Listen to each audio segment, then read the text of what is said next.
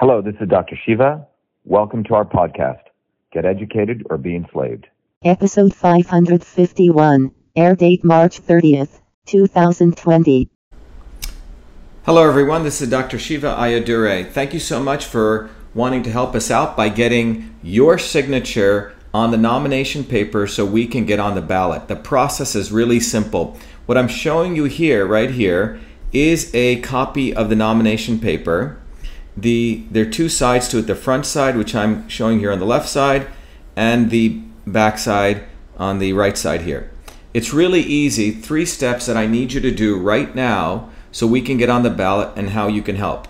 By putting your signature and your address on the nomination paper in column 3 here, your signature in column 2 here, your address. But this is what you need to help us because it's about getting your signature to your town hall and then making sure your town hall then sends your certified signature to us in Cambridge, Massachusetts. Again, the goal is for you to fill out this nomination paper, send it to your town hall, and then the town hall, using an envelope you provide them, will then mail it to us here in Cambridge, Massachusetts. So what do we need to do? First of all, you need the following items to make this happen. Again, it's very easy. First of all, you need to get the nomination paper PDF. So if you simply click here, you'll get this downloaded to your computer. So you need to get this nomination paper.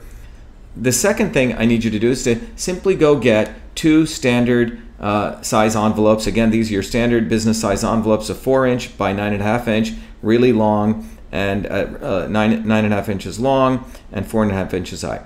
The next thing is, please just go to your post office or find someone who has 2 55-cent first class stamps, 2 of those stamps. And the last thing is get 1 legal sheet of legal size 8.5 by 14 inch paper. This is, by the way, 8.5 inches by 14 inches because what you need to do is you need to print this front and back side on the legal size paper. So let's start. Step 1, as I mentioned, you need to print and fill out the nomination paper. So basically on the legal size 8.5 by 14 inch paper, print the nomination paper. You can use your own printer at home as long as you have the legal size paper front and back. If you can't print it at home and you don't have a printer, just walk it over to Staples. All the Staples we've talked to will accommodate you. You can simply email them the PDF or you can take it with you and they will print it for you right there on the spot. Then to fill it out in column 3, column 1, 2, 3, you sign your name so it's legible as I've done here, John Doe, and to the right of it, you put your street address and your zip code. So here's 1 Main Street, 02138 is the zip code. If you have sort of a doctor signature like this, it's okay to do it, but please make sure you print within this vertical and horizontal space here the name, John Doe, and to the right of it again, print the street address and the zip code.